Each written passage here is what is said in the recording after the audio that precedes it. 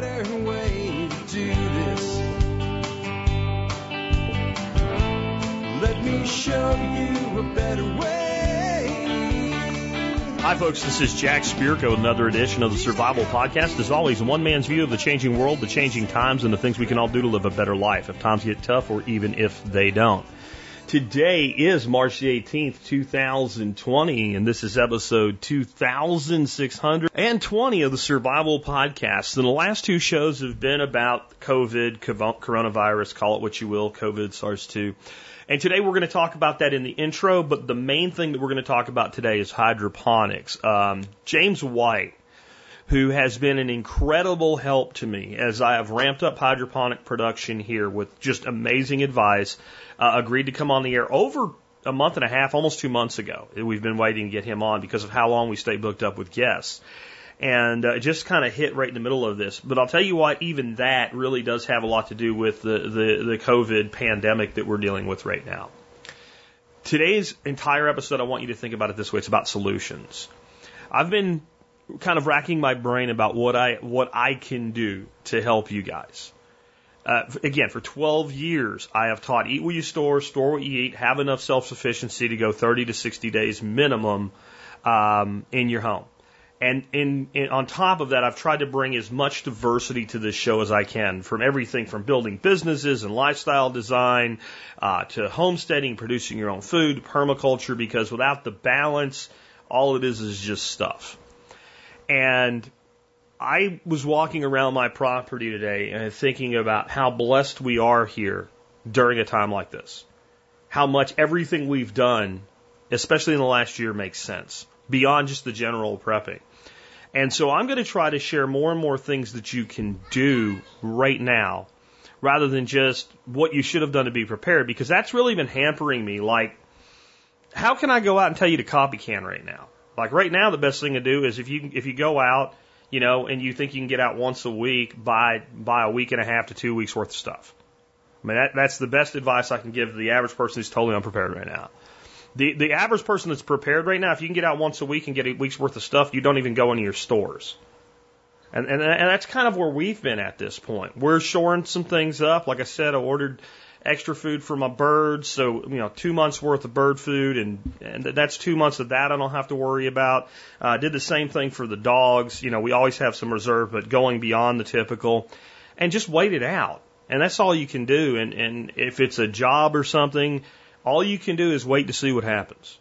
And hopefully you have some savings, because I've always said 30 to 60 days worth of bill paying ability. It looks like some relief from the government's coming. And we can say that it's socialism, or we don't want it, or it's a mistake, or whatever. But like John and I said yesterday, that stuff's going to happen.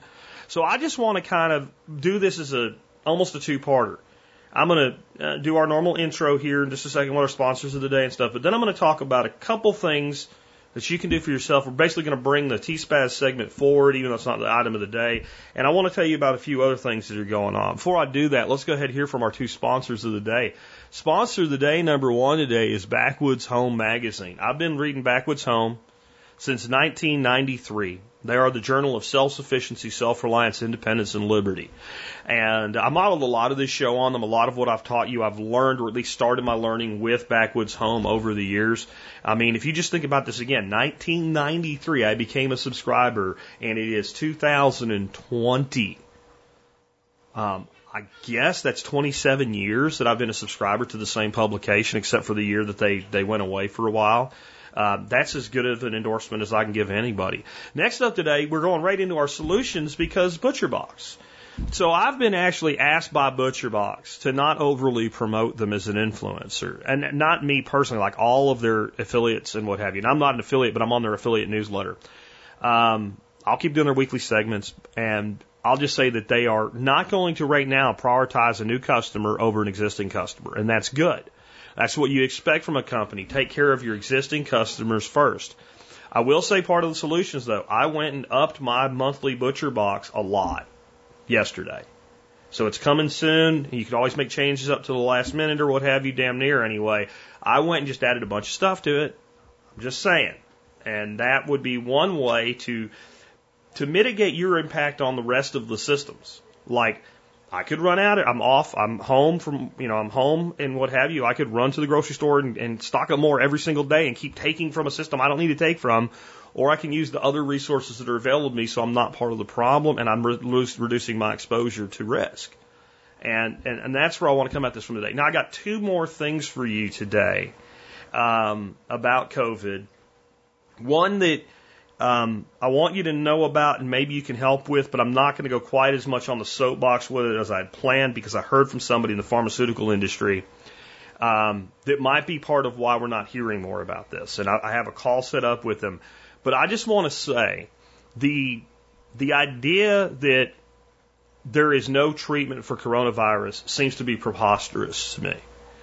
And there is a combination of medications that were used in Australia that had such an effect that the doctor that used them said it is not a stretch to call it a cure.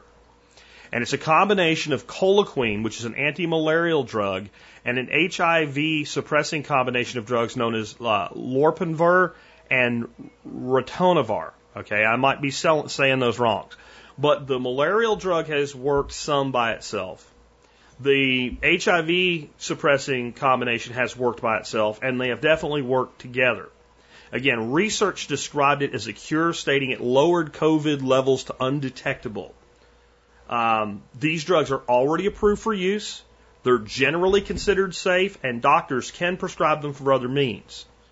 And I do not understand why we're not doing more with them. What I've heard since I've started this petition with whitehouse.gov, and it does not make me call the petition off, is that we are doing some trials and starting to do more trials with these drugs in the U.S. That's good. I think this falls under the can't hurt, might help, let's do it philosophy. However, I've heard from a member of a pharmaceutical company, I can't say anything more than that they are right now trying to ramp up production to all of these drugs, that they're not really available right now. And it's because they're older drugs and they're not really being used. They've all been replaced with newer models. The chloroquine is an anti-malarial that is kind of reserved for more resistant types of malaria right now, so it's not in high production. And the two HIV drugs have been replaced by ones that work better for that purpose. But these medications being used in South Korea, who I trust, China, who I don't, Japan, who I trust, and Australia, who I trust, all the doctors in real hospitals using real drugs on real COVID patients said that they worked quickly to the point of removing the virus from detectable levels in the body. So I have started a petition on whitehouse.gov that needs 100,000 signatures. Right now it's got like 300. And it basically says empower U.S. doctors to immediately be able to trial a combination of chloroquine, lopinavir, and ritonavir, whatever, for COVID-19, and then explains the situation as I just explained it to you. I would think that maybe one reason they're not talking more about this is that everybody with a sniffle runs to the hospital and wants a combination of this drug cocktail that they have in limited supply. I still think raising public awareness to the point that this does work, from every indication this does work, puts more pressure on more resources going to make these things available. So I would like you to sign this petition and share it with your friends and family, because if it gets 100,000 signatures, the White House must respond to it. And I have never done anything like this in the history of the show. I am anti-political, but they are using our resources right now for a variety of things, some that seem to make sense and some that don't. But if you have a drug that we can get using now, I don't give a damn if there's been a trial for it. The trial was, the guy was sick, they gave it to him, he got better. That's the trial. And if you want to know if it works, do that more and see if it keeps happening. And that may keep people off of ventilators, and that may prevent a lot of the surge capacity problems they're telling us they need us quarantined for. So I'm not backing off of this. I'm just going to be a little less soapbox with it today, because I was reached out to somebody, and just their initial comments lead me to believe they work and everybody knows it and they're on it.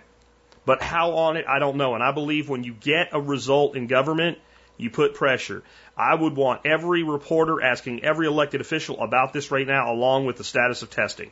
Those are the two things we can do. Locking everybody down is limited in how long we can do this shit. If we get testing done the right way, where anybody that thinks they have a problem can get tested, we can start sequestering the people who need to be sequestered, not everybody.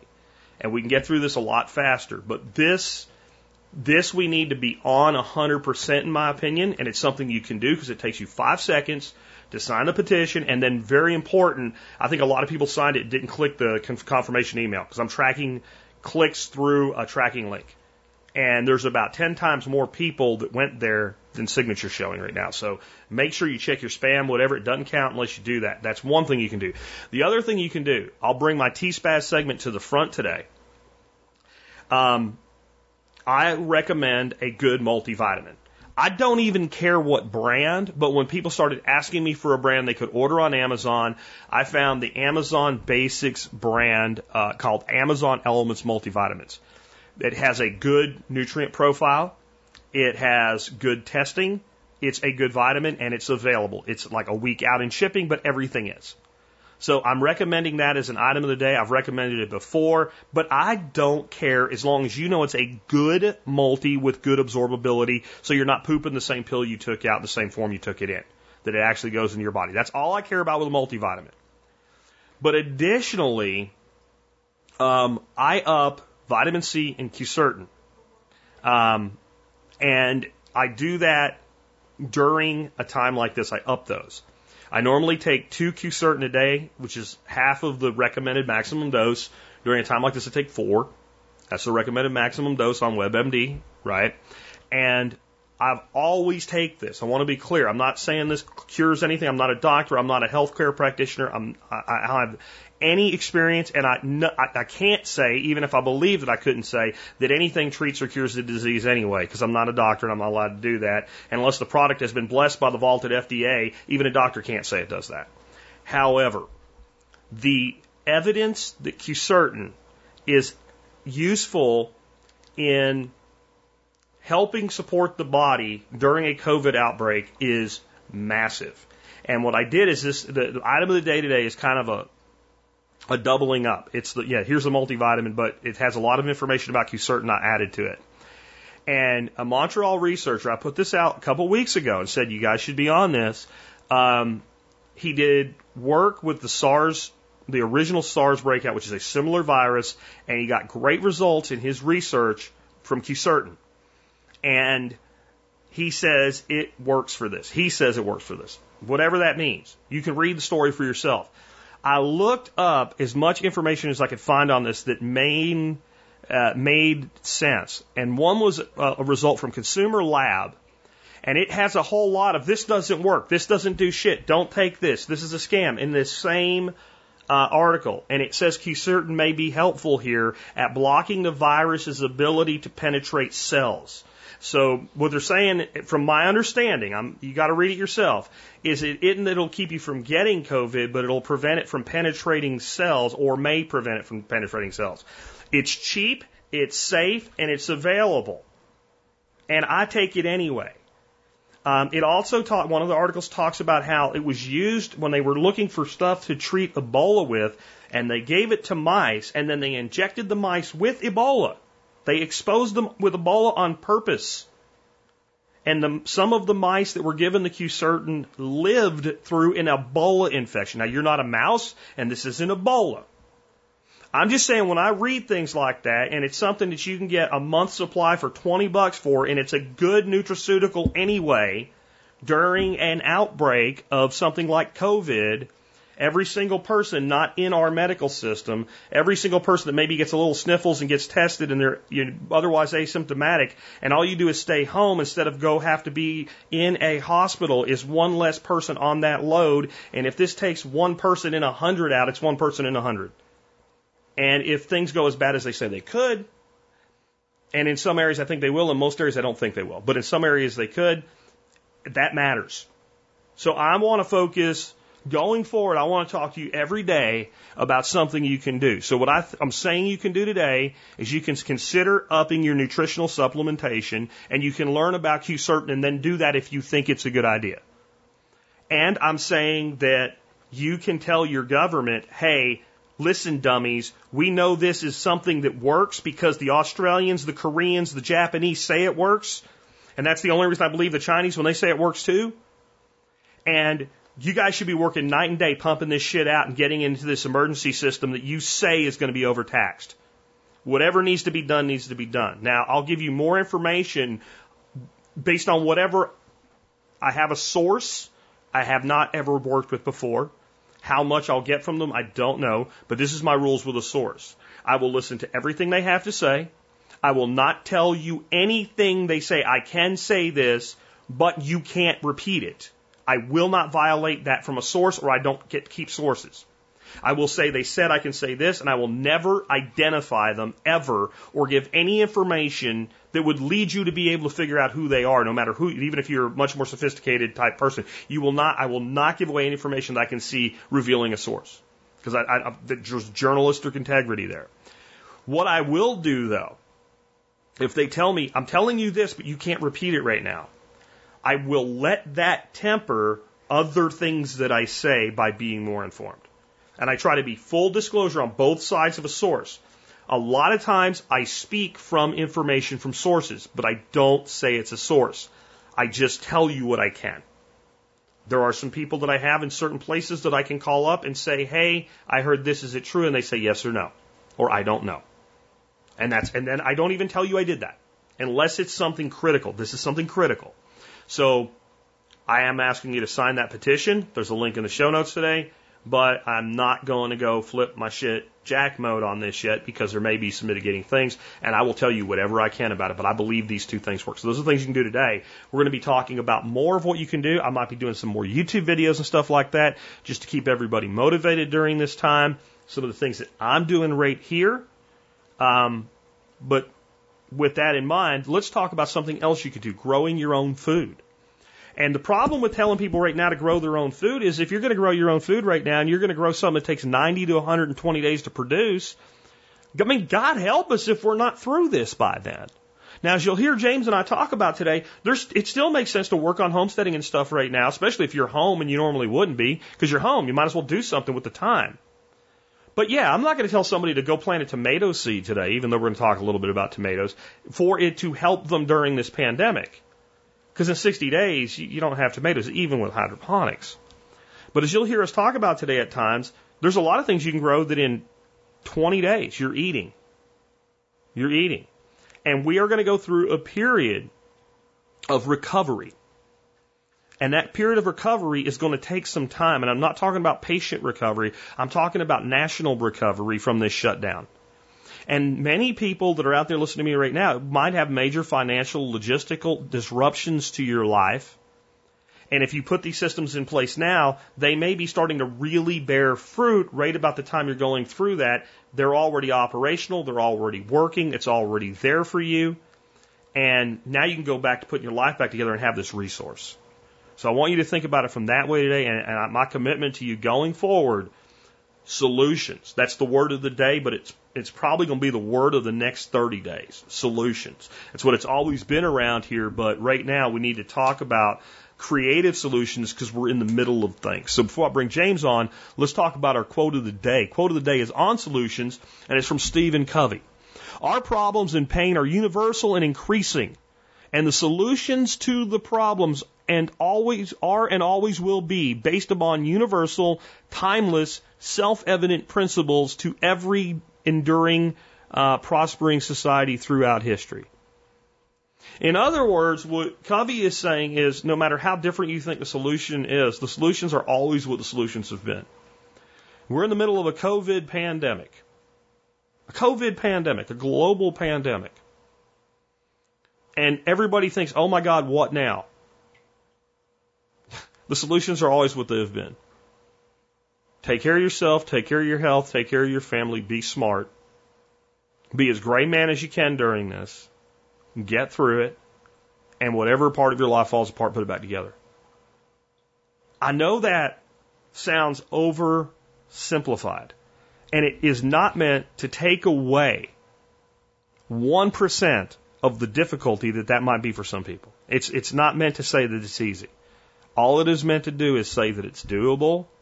And frankly, your grandparents went through things that make what we're doing right now look like a day at Disneyland. They really did. I would say one more thing you can do for yourself before I bring James on. Especially if you're home and you want something to watch. I'll try to find a link to a playlist on it or what have you, or the individual episodes for you. But BBC did something called Wartime Farm about life in the UK during World War II.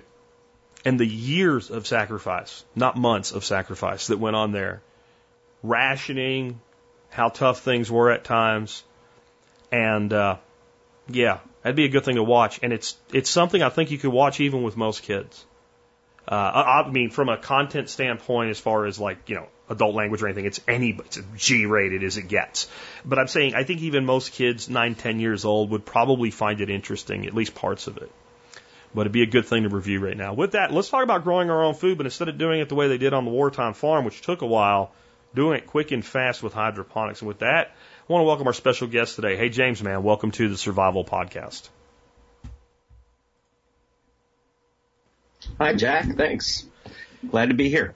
Hey, I wish it was not during the middle of a pandemic, but what better time to talk about a real-world solution? And solutions is kind of the theme of today's show, rather than what the government's doing wrong, what we can do for ourselves. And one of the things that's made me very comfortable with having to take on a little extra feeding of myself right now is the sheer amount of production I can do with hydroponics. And I want to, before we even start, I want to say thank you to you, because your advice as I was putting all these different systems together was invaluable.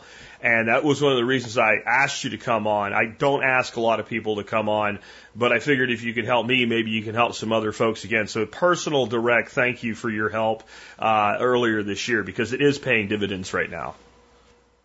Well, cool. Thanks. Yeah, some of those posts were pretty long, and yeah, I got thrown to the spam bin, I suppose, because of all the links. But happy to share. I think I found them all and dug them out, and they are some of the best comments on the blog in 12 years of running the site. So again, thanks for that. We are here to talk about hydro and small space growing today. Before we do that, though, tell just people a little bit about your background. Like, you know, from reading your bio, you kind of caught the bug pretty early, and you've been around the world literally. Yeah. So I'm a Navy brat, born overseas, moved around a lot, and now I live in Southern California, Orange County, and this is the coldest place I've ever lived. The Great White North, as I call it. I think water should be salty and wavy rather than frozen on mountains. So I like the warmer weather. Love it down here. In spite of the insanity from Sacramento. Yeah. So you got into this for one reason, because you do live in the suburbs and you want to produce a lot of your own food, and you kind of have a small space to work with. You kind of start out with like your growing areas, your limitations, your issues, and again, today's word of the day, solutions. Sure. So, actually, after having, gone to your, workshop last fall and looking at the sheer scale that you have compared to what I have, I have a literal postage stamp. So my lot is, and I live in HOA hell. My lot is about 50 feet wide by 80 or 90 feet deep. And my primary growing area for tomatoes, which is sort of my favorite thing, is a 5-foot wide strip down the south side of my house. And it's my outer wall is 10 feet from my neighbor's outer wall, and these are 2-story houses. So, I have very limited, light exposure, and, really have to work hard to try and maximize what little space I have. I have a couple other, areas where I can grow things, but, that's my primary. So, I guess that's probably why you decided to do some non-traditional methods, and specifically hydroponics. Well, that and I ran into an issue, now 8 9 years ago, where after some construction in the backyard, I built a nice little outdoor kitchen type setup, not too different from yours. And after that construction, what happened was I was growing in the dirt there along the side of the house for a number of years, and ended up having some real problems, and found out that I have root knot nematode. And one of the problems with that around here is because it doesn't get cold enough to kill those critters. So they're permanent, and there's really no good way to get rid of them that isn't drastic in terms of chemicals and whatnot. So initially I switched to container gardening with pots, and then eventually moved to earth boxes, if you're familiar with those. Yep.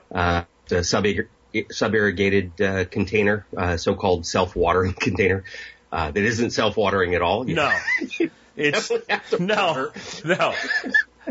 It allows you to water about 70% as often instead of 100%, right? I mean, yeah.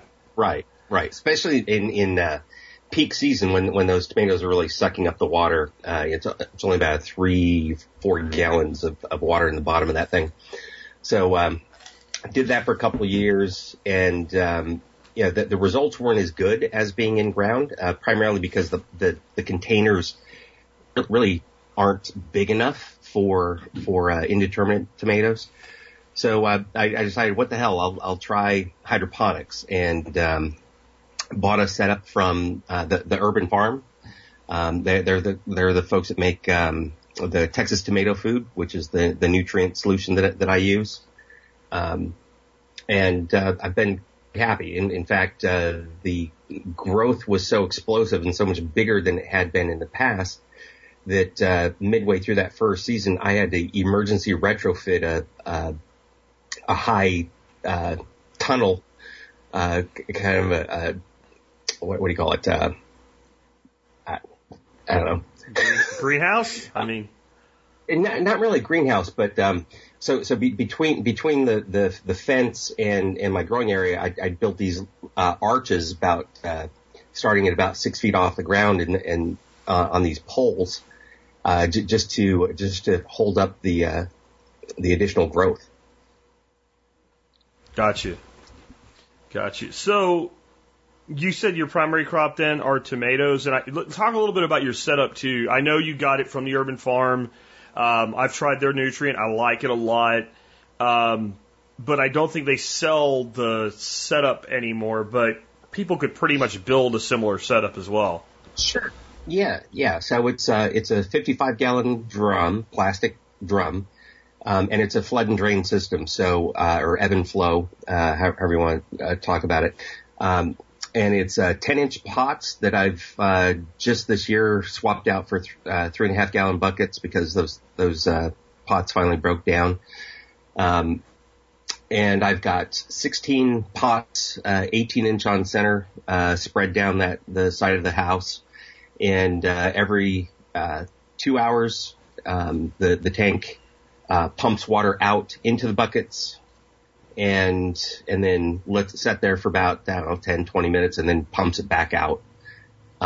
So it's it's not a what do you call it, drain to waste system. It's recirculating, and I just top off the nutrient a couple times a week, and then once a month or so, I completely dump it out into the rest of my yard, and start over from scratch. Gotcha. And your primary crop then is probably tomatoes. Is there other things you grow as well? Yeah. So, lettuce, pretty much, it kind of aligns with your list of things. Lettuce, I like collard greens. I like the big leaves, by the way, as an alternative to tortillas. Okay.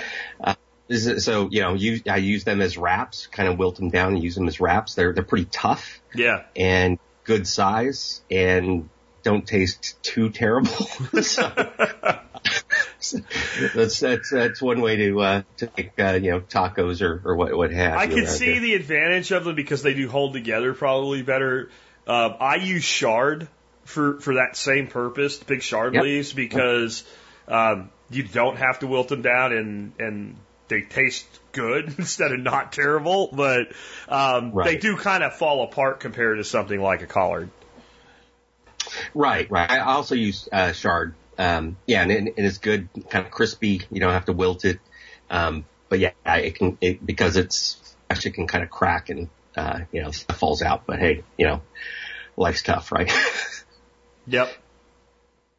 So I don't know if I cut you off there before you got your full list of things you like to grow out. If there's anything else you want to add before we move on. Trying to think. I do strawberries. I do peppers. I do, lots of herbs. Basil, oregano, cilantro. Kind of have to keep cilantro in quick rotation because it bolts so quick around here. And I have used one of those little greenhouses like you've used in your house there. For years. It's on the north side of my house, so it doesn't get direct sun. So I've got grow lights in there. I recently switched to the new ones that you've been using and love those. Those are fantastic. Way better than the old King Bows. Gotcha. The new lights are pretty amazing. Now, what is your solution for seed starting? You mentioned that little greenhouse. I've talked about that a lot. I've been using that mostly for seed starting, except some of the crap didn't grow so fast I end up just calling them baby greens and cutting them. But you've got some other solutions for seed starting, because what I've seen, and it's hard for it to make a lot of sense to me, honestly, but it works. Like I'm playing with the Parks Biodome. I get better germination for some things with that. I don't get how sitting a seed in a hydroponic pellet sitting in water that stays wet can ever have a humidity problem, ever under any circumstances. But, my germination rate on celery seed by adding a humidity dome went from like 1 out of 20 to like 20 out of 20. So, yes. What have you done for seed starting? So my primary seed starting is done in the Park Seed Biodomes. I have smaller units. I know you got the big 120 cell unit. Yep. I have one smaller unit, on a heating pad, for seeds that prefer warmer temperatures. I have another one for seeds that don't care, much about the temperature. And then from there, I, move them out to that little greenhouse and do what I don't know, you might think of it as sort of a reverse crack heat. So those little sponges, I put them in a 1020 tray and fill that tray about halfway. No humidity dome at that point, because I don't want problems with too much humidity and damping off. So I fill the tray about halfway, just kind of drop the sponge in there. It stands sort of upright, leans over to the side a little bit. Okay. And that's where I'll grow things out for a while before I plant them out in. So they're just sitting in a sealed, probably deep 1020, half full, nutrient solution, kind of sideways a little, because they're not going to stand straight up. Right. Especially the 100 or the 60 cell plugs, right? You've seen those. Those are pretty small. Yeah. The next size up will stand perfectly upright in there, and I use those. Larger ones for, I think those are the 40 cell per block. 40 cell. That's interesting, because I'm thinking about I bought the 120, which is 260s, and they are really small, and you can order the individual foam blocks and the sponges. I've been thinking about going to 40s in there, because I would let one tray do 80, and I think that's plenty, and I've been thinking really hard about going that way. Yeah, and either one will work. I kind of use the bigger ones for either bigger seeds or plants that I expect to kind of hold over in that greenhouse longer and grow out a little bit longer. And, I will say this, you are a jerk, Jack, because of what you've done. So I've up until this year, I've only used that greenhouse for growing out to a point that is proper for, moving stuff out into the garden. But seeing what you've done, I've started on a little project to grow more permanently in there. Take up another one of those shelves and do all greens, right, in the greenhouse and grow them out as my primary grow location for that. So, got a little, deeper tray. It's actually something I picked up from Home Depot. It's about 4 or 5 inches deep, so it'll hold more water. And, picked up a water pump, and I'm going to have that do some recirculating there, just within this, slightly deeper tray, and have the pump move the water around to aerate and so on. And you're a jerk. So you kind of skipped ahead there on what I had, because that's kind of like the next step after the seeds have sprouted then, right? I mean, is there anything we're missing there before we move forward from there? Let's see. So I do use, the sponges like we talked about for growing out the majority of things. Some things though are sensitive to root shock, like cucumbers, which I also grow. I guess I forgot to mention that. And for those, I actually repurposed. My wife had bought a bunch of 4-inch by 6-inch cotton gift bags, for like party gifts. And those work great as a little grow bag. And I can grow out my cucumbers a little bit longer, and then I take that entire bag and put those in the earth boxes, and they have a lot less root shock by doing that. Awesome. So as you move to growing plants to term, what type of systems do you use for that? Is it all hydro? Do you do a mix? I do a mix. So I have a bunch of earth boxes that I really need to leverage, right, for the grow space that I don't have. So most of my greens, the cucumbers, some peppers are grown out in those earth boxes. I do grow some stuff, in the ground. I have, it is Orange County, so citrus works well here. I've got lemon, a couple of limes, an orange, and a little tangerine. Tangerine tree. And recently planted a peach tree that's just loving it right now. Gotcha.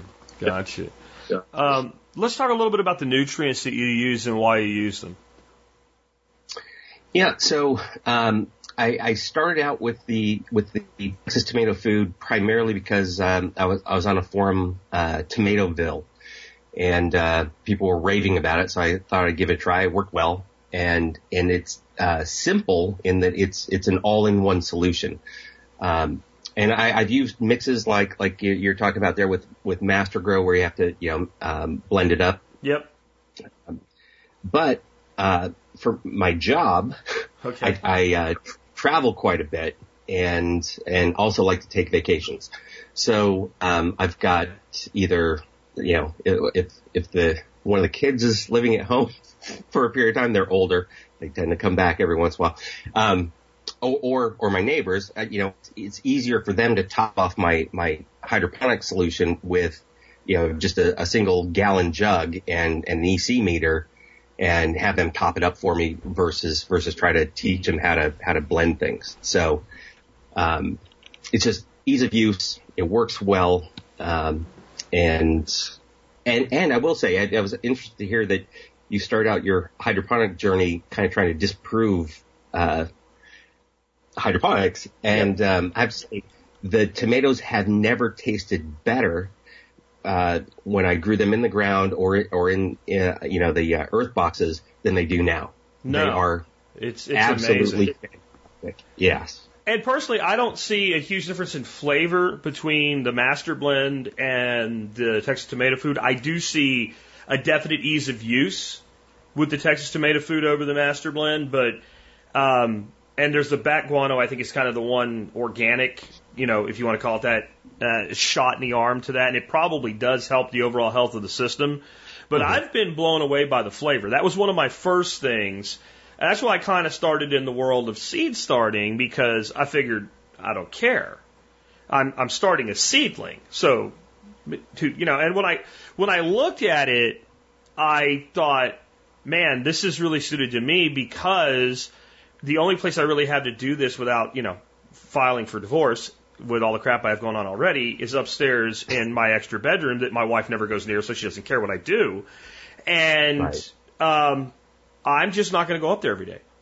I'm just not. It's not going to happen. Even if I set a reminder, hey, dummy, go upstairs and check on plants and water them, I am not going to go up there every day. And I'm sure you've done this long enough to know that when you're growing in flats or anything like that, the plants, even when they're young, go through the water really fast, and you either end up overwatering and ending up damp off and mildew and mold and problems like that, or they dry out, and they have to dry out, I'm pretty sure, for about 0.3 hundredths of a second, right? So it's like 3 to the billionth to be totally dry, and they just go flop, and they're dead. And when they're sitting under lights or on heat mats, it might be 0.3 millionths, right? I mean, it's like fast, and they're dead. And even if you get them to come back, they're never the same.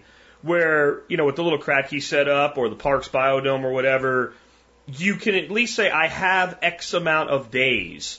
And I guess, if you're not responsible enough to work in that time frame, you probably shouldn't be caring for any living things at all, right? So that made it really easy for me to kind of start into it. But then, like what I said happened is, like, I go up there and I'm like, it's like day 11 and the arugula's all little tiny plants and all. I'll let it grow out a little longer and check the levels and maybe add a little bit and go back up on like day 21 and like it's pushed up against the lights and it's like, well, I might as well eat that. And when I ate it, I was like, this is some of the best tasting arugula I've ever had with the least amount of work in the middle of January in Texas. And that made it where, like, I should just build a larger scale system. And where I think a lot of the mythology around flavor comes from is, what are you eating that's hydroponic? Because if you're sitting in Florida eating a tomato from California that was grown in a hydroponic greenhouse in California 12 days ago, that really has no bearing on hydroponics. It's no different than any other tomato that made that journey. It's not going to be flavorful. It's not going to taste good. Of course it isn't, because it wasn't ever meant to. It was designed to ship in a box, not to taste good. Completely agree. And I do think, the hydroponic stuff that's in stores is underfed from a nutrient standpoint. I think the producers just skimp on it because the flavor's horrible. And the stuff I grow in my system is fantastic. Like you said, more flavor than I've ever seen from any other system. As I've been researching more and more, especially on like the indoor vertical farms and stuff, I think one of the reasons they may be fiddling with the nutrient load is to encourage more vegetative versus root growth, which I found interesting because my root growth, and I'm sure like yours, is stupid. It's ridiculous. It's like, I've never seen roots on any, now the fact that it's available to be seen is, part of this, but the root growth is ridiculous. And what I've learned is a lot of commercial producers see that as waste, right? They see the root growth as waste because if I grew in this one bed 200 pounds of lettuce, but 100 pounds of it was root mass, well, I paid from a producer standpoint to produce that 100 pound of roots, which is not a yield for me. So they actually want small root systems relative to the size of the plant. Where, I don't know about you, but like I said, to me, I end up with like root systems like I've never seen before. I completely agree. The roots are just explosive. And yeah, I think especially tomatoes. Tomatoes are dumb. I mean, you're like, what the hell is this?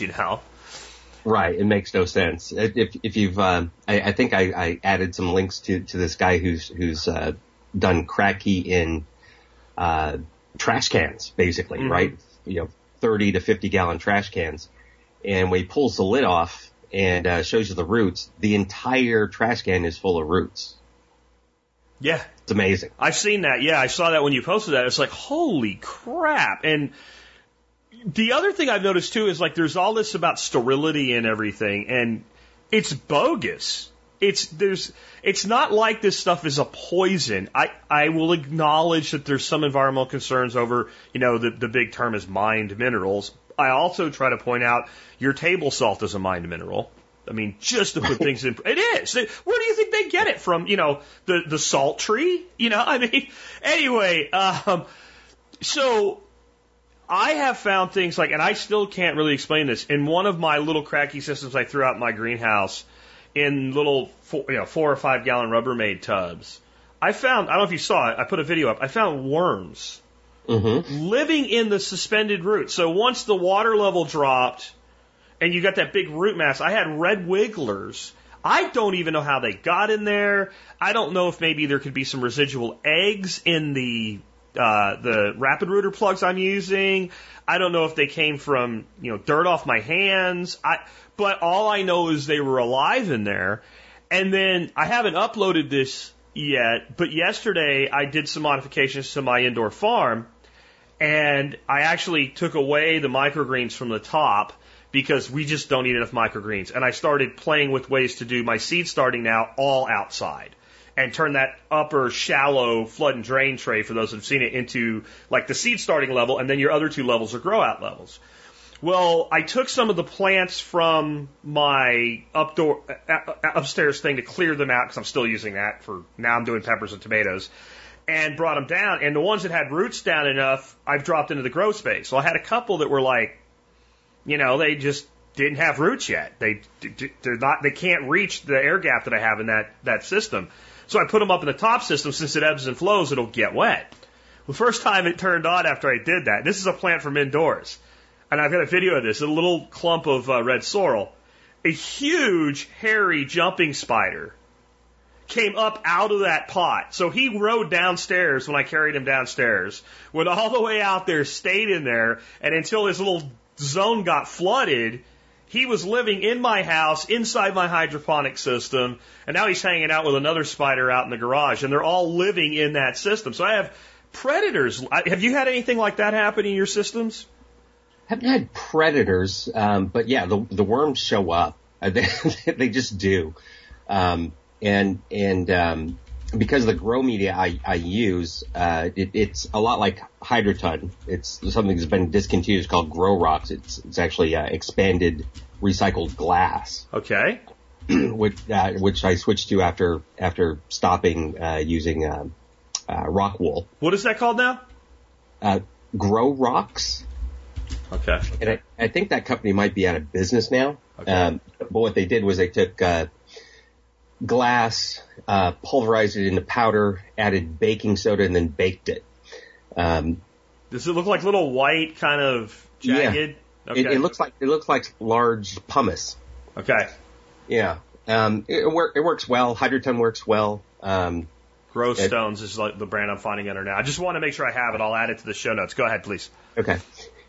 And so I reuse those grow stones, and as we talked about with the roots, I've got tons of roots in there. So basically, I take these pots full of roots and grow stones at the end of the season, and I put them in a old trash can, and I just let them sit there, and I let the worms go at the roots that are now dead, and they clean things up for me. Huh. So yeah, I mean, this idea that it's sterile, I mean, you can make it sterile, I suppose, indoors. I'm sure that'd be a struggle, by the way, too. I'm just saying, like, it would actually be hard. Yeah, I do for my seed starting to keep things kind of sanitary in that area. I do use H2O2, hydrogen peroxide. Yep. The food grade stuff, right? Not the stuff you buy at drugstore. And that keeps things clean. But boy, the expense of trying to do that full time in a operational grow system, forget it. It would just break you.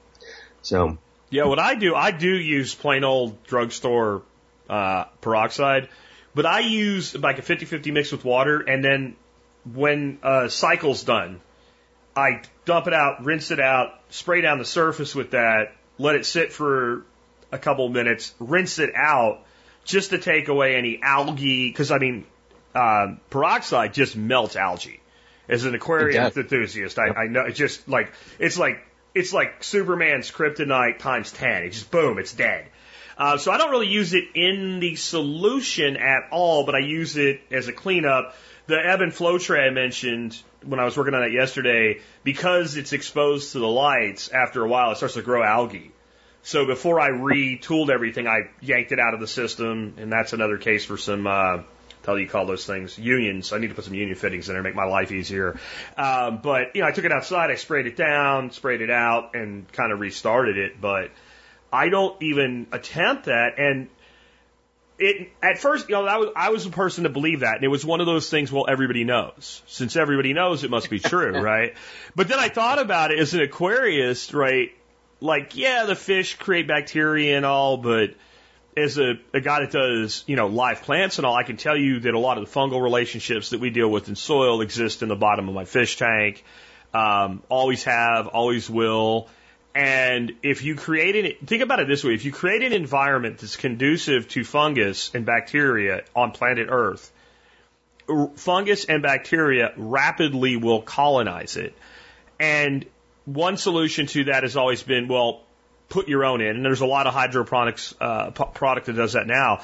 But the true solution to that has always been create the right environment and the right ones will come. And sometimes people say that's counterintuitive, but how do you think we make sauerkraut?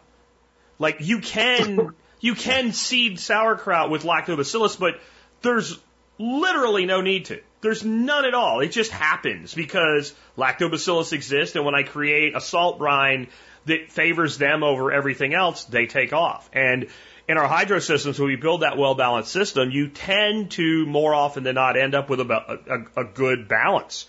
And when I read the research on it, I was blown away because it's almost identical to a good soil system. Maybe not the best, right? Maybe not the Jeff Lawton chicken tractor on steroids maintained by 50 interns that pay to work every day.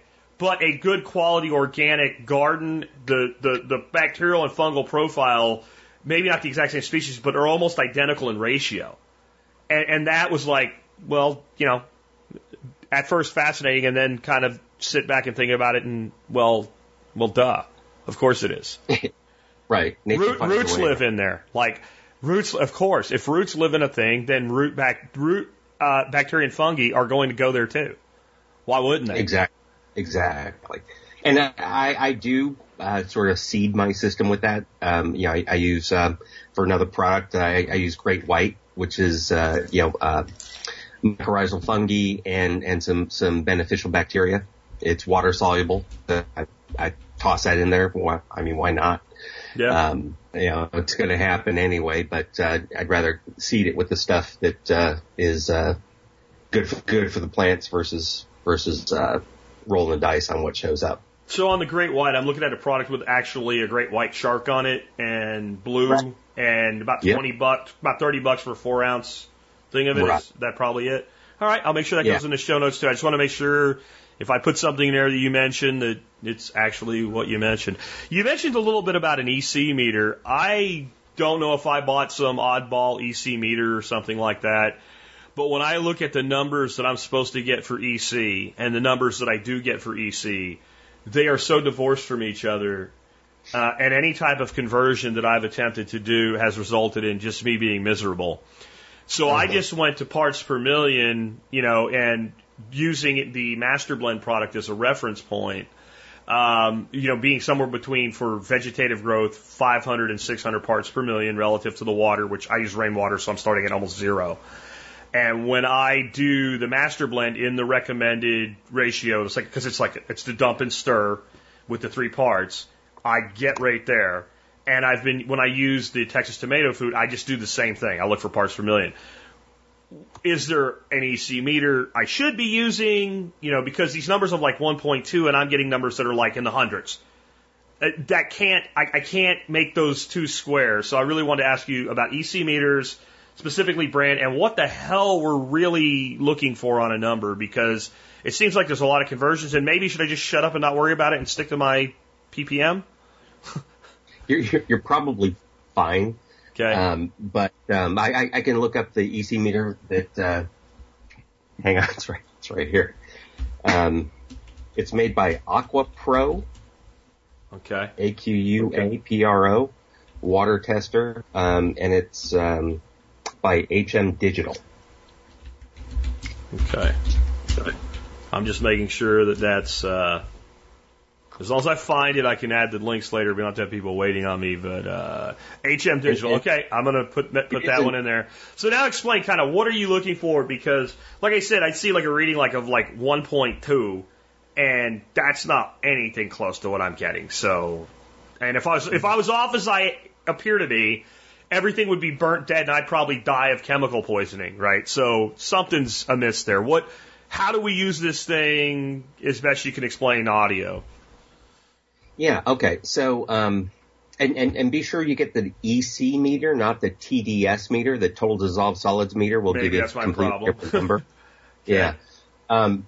So, what the idea is you take the water as is, measure it, right? And we have pretty hard water out here. So, water that I have in my, storage tank, whole other story behind that, is between 700 and 800, on the EC meter.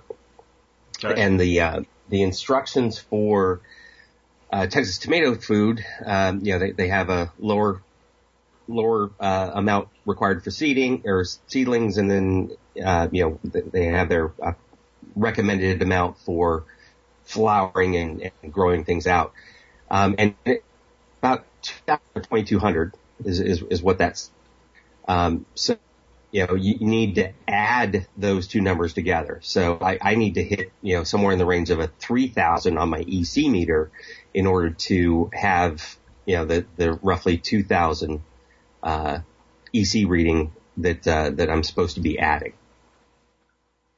Hope that makes sense. It does, but it doesn't, because I don't think it says that.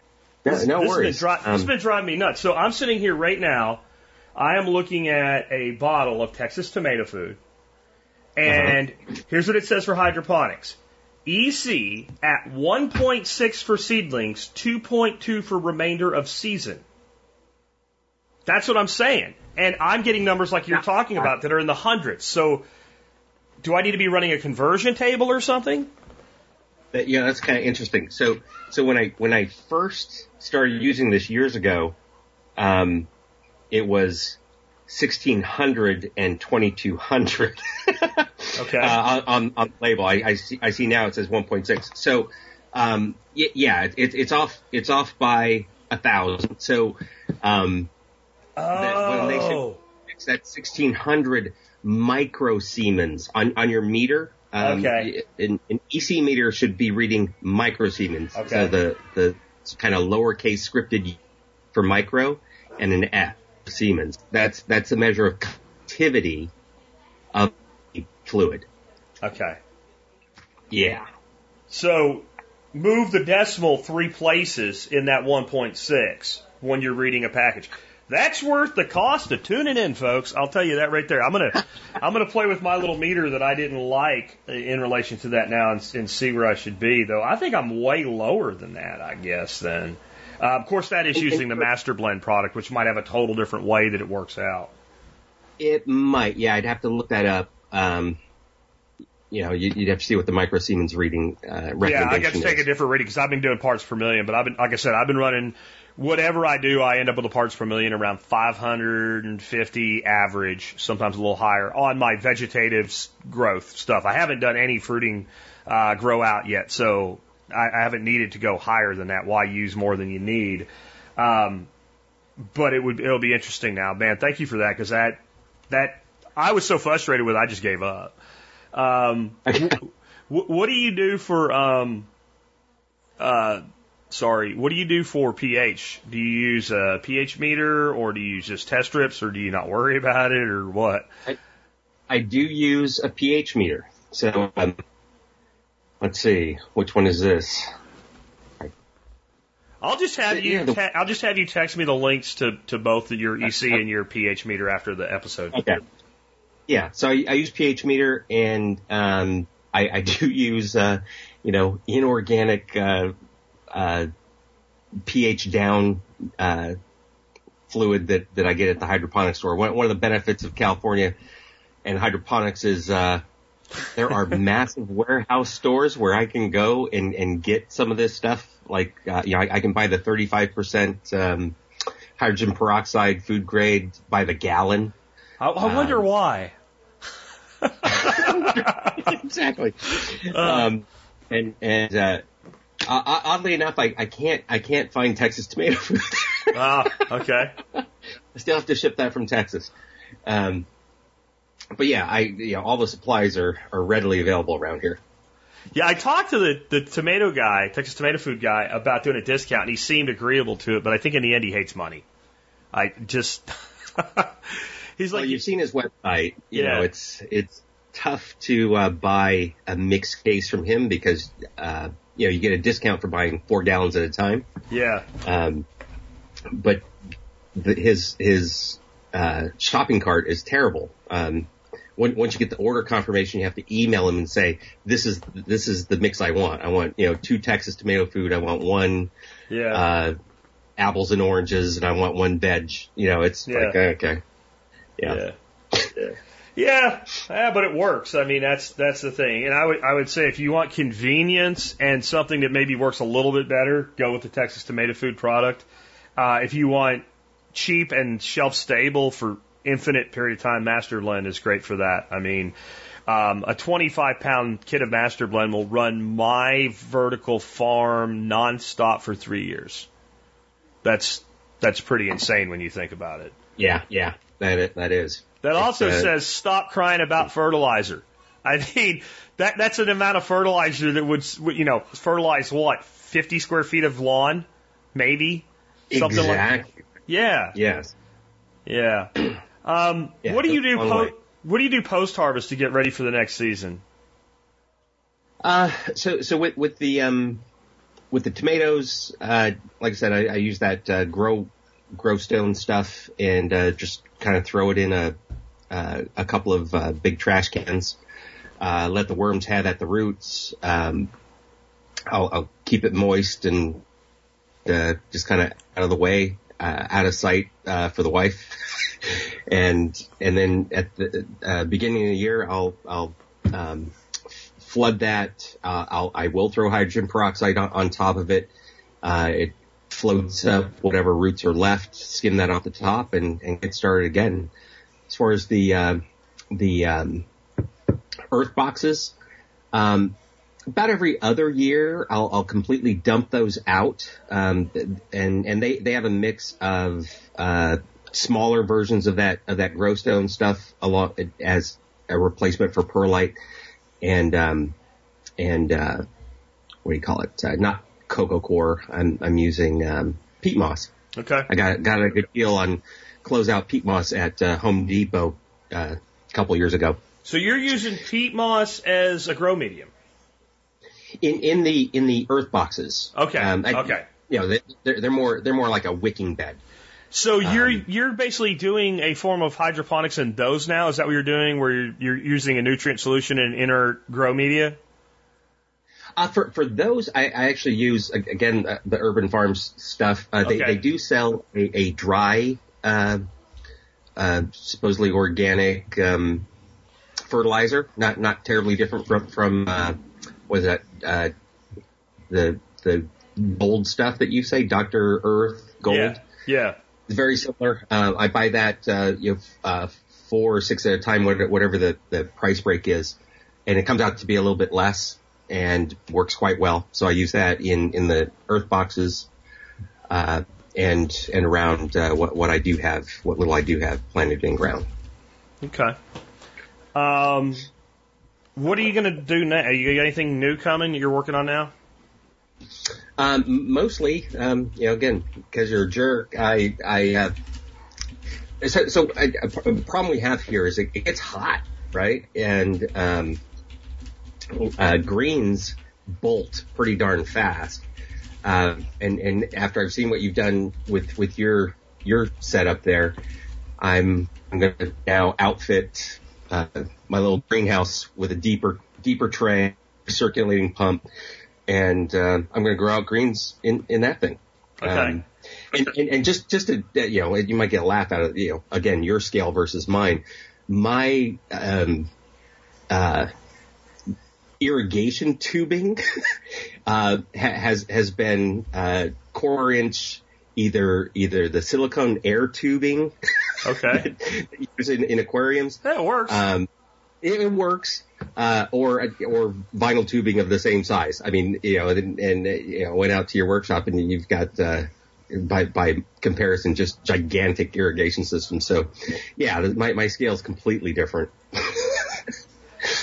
Not really on that like the greenhouse size and all. I mean, it's just different. Oh, that's true. That's true. Yeah. But so my earth boxes, from the again, because I travel so much, Earthbox does sell an automatic watering system for those.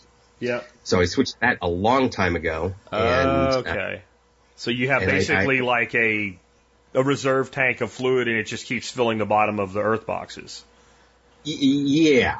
So, you know how you have your ice maker in your outdoor kitchen? Yep. I have one too, and I put a reverse osmosis filter in the front of that thing. Okay. Because I like real clear ice for my scotch and whiskey. Okay.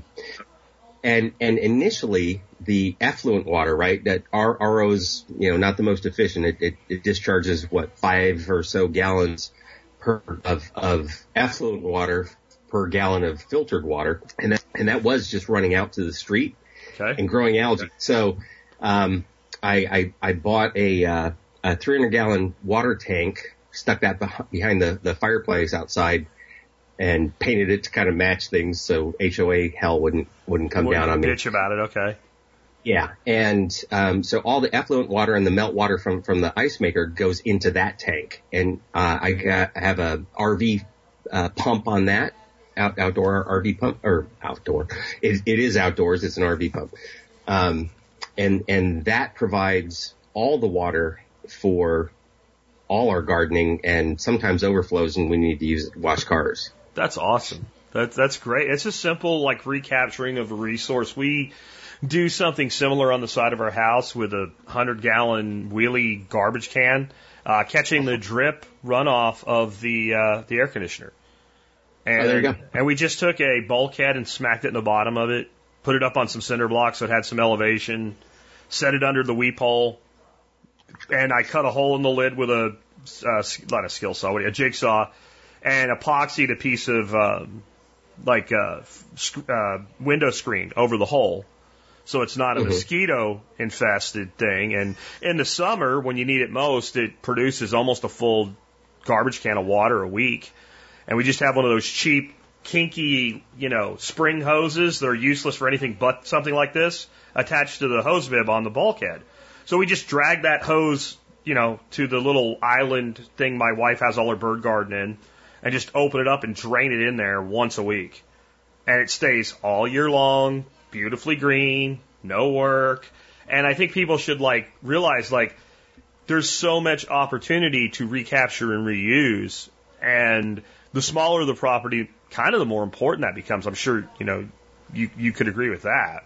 Because the small property, the recapture might do everything you need. It sounds like for you it does. Yeah, sometimes it, like I said, it overflows. So, yeah. But it's the biggest tank I can fit back there, and I've got limitations on that tank size. But yeah, it's plumbed to my 55-gallon tank for the main hydro that has a little float valve in it that refills and keeps it topped up, and then those automatic watering systems they're a neat little thing. It's just you know how those self-watering containers have a tube that goes down and that's what you're supposed to fill through.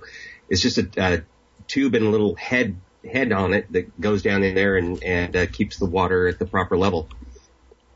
Yeah. And I'm going to look up the Grow Box automatic water thingy too and make sure that I'm not finding it, but I will. I'm going to try to put all this stuff in the show notes. Anything that you have that, like this, if you have a link for it, if you can send it to me when we wrap up, I'll try to get that in the show notes for people, because I found you to be an incredible resource for things like this. And like the Grow Box auto water thing, like I didn't even know that was a thing. So that means if you already have those, you can add that and your life would be better, because then they are self-watering. Because like you said, otherwise they're not. Exactly. They're not. I know. Yeah. They're just not. Yeah. So one of the things that's made me really happy about doing this, like an upside to a downside, is the fact that we are dealing with this COVID pandemic right now. And, you know, trips to the grocery store are a little bit more of an ordeal. We're preppers, so we're prepared anyway. But like one of the things you can't store in abundance is leafy greens. And the fact that I can go from seed to food in 20 to 25 days is really comforting right now. I mean, you talk about traveling a lot. I guess you're away and back. I don't know if maybe you're stuck home now or what, but don't you kind of feel the same way? Like having all this production capacity, you know, it's not going to be the calories that you need, but it is a lot of the nutrition you need, and it makes life a hell of a lot better than living on freaking beans and rice. Oh, absolutely. You know, I mean, I'm a fan of the show. I was sort of a prepper before I came to you. That's part of what attracted me to your show. You know, living in on a little island in Typhoon Alley, as we did, we were always prepped, right? Sure. So I kind of carried that forward, and between my regular preps and having the ability to grow food, it's very comforting. We haven't gone to Costco during this nightmare scenario. My wife did get on board. I thought it was funny. You said Dorothy, has more toilet paper than she does what you guys know what to do with. Yeah. I'm in the boat. My wife got on board with that. So, we have plenty of paper products. It's kind of obscene sometimes, but, between that, some food storage, I got a decent, couple of freezers, full of food. Yeah. We're fine. We're totally fine. Yeah. Yeah, I mean, with your lot, you don't have birds or anything, but we just today decided, we have food reserved for the birds, but, it's easy to get deliveries and all still right now, so we just ordered 2 months more worth of bird food for the ducks, and so then there's an unlimited supply of eggs, basically, more than we could ever use, and I really think people should, it's hard to talk about this now because I don't want it to be like a, I told you so type moment at all. Right. It's not the easiest thing to do for some people right now to get started in this. And it's not a short-term solution. The whole homesteading concept's not a short-term solution. The real problem I expect to be winding down before you start to bear the fruit of this. But I would say a couple things about that. One, there might be some tough times for people, coming out of this with the restart of the economy. So if you are stuck home or whatever right now, it might be a good time to get on this stuff, not so much so you can feed yourself during it, but so that you have it when it's over. And everybody I hear from always tells me about time. But the other side of it is with hydro, and that's why it was just fortuitous that, because you applied to be on the show a month and a half ago, that right in the middle of us, we're talking about hydro. If you get the stuff that you need to do this, and you start doing it, you can be eating in 2 to 3 weeks. And I don't know anything else that does that. I mean, do you? I mean, microgreens a little faster, but the bang for the buck on seed ROI is not there with microgreens, I completely agree. And regular greens they just grow so fast. You just need to give them a little love and care, and they'll surprise you. I mean, I'm running on one of my systems, I'm running 18.6 on the lights right now. So it's kind of crazy too. So like I said, you go up at like, you forget what the last batch did. So you go look at it on day 12 and you're like, I don't know if it's doing as good as it did last time. And it's somewhere around like day 15 or something. It's like, Popeye ate his spinach when we were kids. We used to watch the cartoon and and it just explodes. And by like if you let it go in my little system, if you let it go like day 28 or whatever, I'm down on the ground prying roots out and plants are up through the lights and, friggin' breathing hard, dragging stuff out of the back. And it's just this little box. And again, for people that want fast production, and like, let's say you were doing this when this crap hit, but you weren't doing a lot. Like, once you have it set up, you can ramp up so fast to doing more. And I'll tell you what the funny thing is, James, the biggest complaint I've got since I started talking about this is, what the hell do I do with all these greens now? And my answer to that is multifaceted depending on when and where you have the problem. Right now, give them to your neighbors who don't have as much food as you do, because they're going to go bad. Because I'm learning myself, I have to start thinking more about, well, how much do I need to start this week? Because in 3 weeks or 4 weeks, it's all going to be done. And what am I going to do with it? But right now, it would seem like this is an easy thing to help your neighbors with if you already have a system set up. I completely agree. And I do that. So, for example, with the tomato seeds that I start, I always grow or start 2 or 3 for every one every one pot that I have. So the excess goes to the neighbors, and they're growing in their yards as well. That's awesome. Yeah, I've got a pretty decent neighborhood for being in HOA. California. Well, giving people free food usually shuts them up too. I mean, because they're busy sticking it in their mouth instead of whining about something. So that's a good way to manage your HOA. The other thing I'd say is I saw a post on the TSP Facebook forum recently that I thought was interesting. Somebody said the produce section at my store is not empty. Maybe I'm confused. And what they had a picture of, it was like a Walmart or something. And this time of year, all the plants from like Bonnie's and all are sitting outside. Tomatoes, peppers, whatever. If you got on this late and you want to grow some fruiting stuff, you can go take a pepper or a tomato that's already nicely started, give it a good rinse off the roots and drop it in a hydro system. And guess what, man? It'll take off. I've even seen some people use the cup that the Bonnie stuff comes in as a grow cup. I don't necessarily recommend that, but I've seen it done. Yeah, absolutely. And, I've done that in the past. If I have a plant die, because of the heat and humidity sometimes, I'll go pick up a plant and throw it in there. I don't even bother clean up. No, it doesn't have to be sterile, right? It doesn't have to be super clean. No. I was going to say that, but the other side of it is, depending on, I don't know how anybody's system's set up, so you could clog a line or a pump or something if you're not careful. But yeah. I have taken, especially with Kratky, and just take it, shove it in, and stick it in. I mean, it just works. I mean, it's not going to not grow in the soil that it was already growing in because you went hydro with it. So I agree. I cheat that way a lot with my aquaponics systems too. I'll take a started plant with dirt and just pull back the ebb and flow bed, shove it in, and cover it up, and it grows just fine. I'm not going to say it maybe hasn't led to more rapid clogging of ebb and flow beds, but if you had enough worms in there, they do a lot of cleaning that up for you. Anyway, this is where I usually ask people if they have a website to check out. I don't think you do. I think you just came on as a community member to help other people. So I appreciate that, and I appreciate taking time out of your day today. Just real quick, you mentioned you travel a lot. Do they have you still traveling during this time, or are you stuck at home now telecommuting, or what's going on with that? Well, so I'm in field sales on the engineering side, so I actually work out of a home office all the time anyway. Gotcha.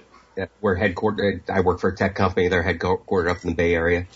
But yeah, as far as airline travel, we're shut down on that. Face meetings we're supposed to limit to things that are quote unquote critical, business necessary. Yeah. Which when when a good part of your comp is on commission, everything's essential.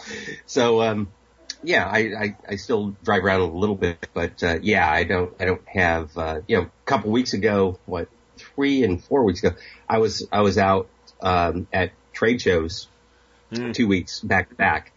And, yeah, I'm fine. Yeah.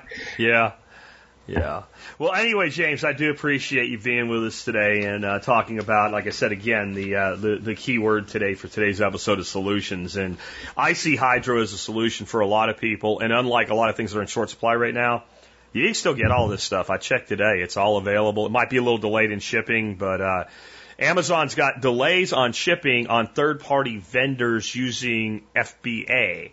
But if it's a regular Amazon product, it's shipping as fast as Amazon's shipping anything right now, so you can still get stuff. Okay. Anyway, if you could shoot me an email while I'm getting the show put together for today, and any of the stuff we talked about you can think of, throw me a link, and I'll make sure it's in the show notes. Will do. Thanks again, man. Thank you. All right, that's a great interview. It's one of my favorite kinds of interviews when someone who doesn't have a website or anything like that comes on just to help out the community. And again, nothing I said to James was like blowing smoke up his butt or nothing like that. His assistance while I was putting together the hydroponics systems was invaluable, and it made me able to go down to Mother Earth News Fair, which is not a small affair, and present on that subject authoritatively, accurately, in a way that was compelling and got people excited with about 40 days of experience. I don't think I've ever done a public presentation of that size with anything that I didn't have my hands into for at least a year. It was his help that made me confident enough to do that. So, and getting the practical hands-on along with it. So I really, this is one maybe listen to again. We do seem to have a lot of time on our hands. Remember, if you want to help this show, one of the ways you can do that, you do your online shopping at tspaz.com. I talked about the multivitamin and Q-Certain. It's in today's write-up. All the resources on Q-Certain are in today's write-up that I have so far. I really recommend you look into it, but remember, you can always help us whenever you do your online shopping at T-Spaz, and that's all I'll say wrapping up today since we talked about so much in the beginning. Remember, the concept this week are things that you can do. The concept going forward through this is solutions. Things that you can do in your life. We can sit around and say, well, this is what government should do. And that's an interesting conversation, but generally government doesn't do what we say it should do.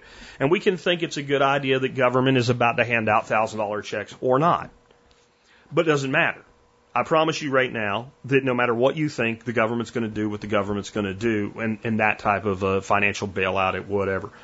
What we're going to do is we're going to watch what they do, and if that happens, I'm going to say this is what I would do with that money, depending on what point in your life you're in with this. That'll be a resource. That'll be a resource. We need to think about it. We need to think about some things, too. Here's one of them, just to give you an idea where we're going in the future. Let's say the government does send out $1,000 checks. Guess what you should do? You should do your resupply run a few days before those checks go out, because have you ever been to a grocery store in a normal time on the 1st and 15th? I'm just saying. One of the problems with the doling out of dollars is it will increase hoarding, at least when that money first hits the ground. So that's a thing to think about. We're going to be talking about solutions. Today's song is really not about solutions directly for our song today, but it is about making a difference. It's by the Highwaymen. And the Highwaymen is, they say it's a country music supergroup. No, it's not a country music supergroup. It is the country music supergroup. I don't know that there is another one that I would put in the same level as this. It was Johnny Cash, Waylon Jennings, Willie Nelson, and Chris Christopherson. And this song brings in a lot of their music and a lot of other people's music. It's not a song that references other songs. But the concept is, number one, that making music was everything to these guys. But while they talk about there's other ways they could have made a living, what they're really saying is no, there isn't. Like, this is it for me. Everything I'm about is making music. And that's following your dreams, no matter what they are. It could be something totally different for you. But the songs that these guys sang did make a difference. They changed country music. They made it more than it was. And they mattered to people. And I think we overlook sometimes the contributions that artists of various different kinds, entertainers even, make to our lives. There's a lot of people in Hollywood that I don't know that I'd care if they fell into the face of the sun, but in the end, they're people that, their work has influenced my life, has been there for me when I was down. So when it comes to musicians, there's songs that can take me back almost like a time machine to a point in my life. And the lesson is we all have things we can do that make a difference for ourselves and our families. Right now is a good time to stay in touch with that. With that, it's been Jack Spirko with another edition of the Survival Podcast. Round the room, you sang yours and I sang mine. We took turns with the guitar in the front and center seat. Shell and Chris and Dylan and a couple off the street. Joni Mitchell cried on both sides now. We sang songs that made a difference, and we can again somehow.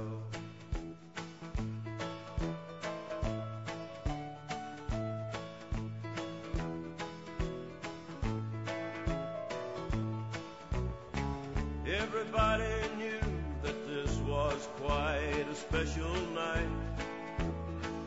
Graham Nash was nervous in the hot seat in the light. Joe South was total magic, and we all walked in his shoes. Orbison and Rabbit cried, and he rocked the country blues. Newberry, San Francisco, Mabel Joy. We sang songs that made a difference. June was pregnant with my boy.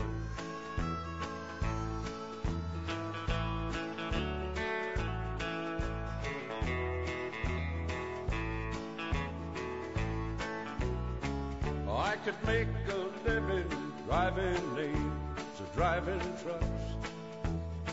Sleep beneath the bridge or in the streets down on my luck. I'd stand the cold and hunger if they'd let me hear the songs. Everybody'd write one that us bums can sing along. Keep it from the heart and down to earth. Sing the songs that make a difference. Give us all our money's worth.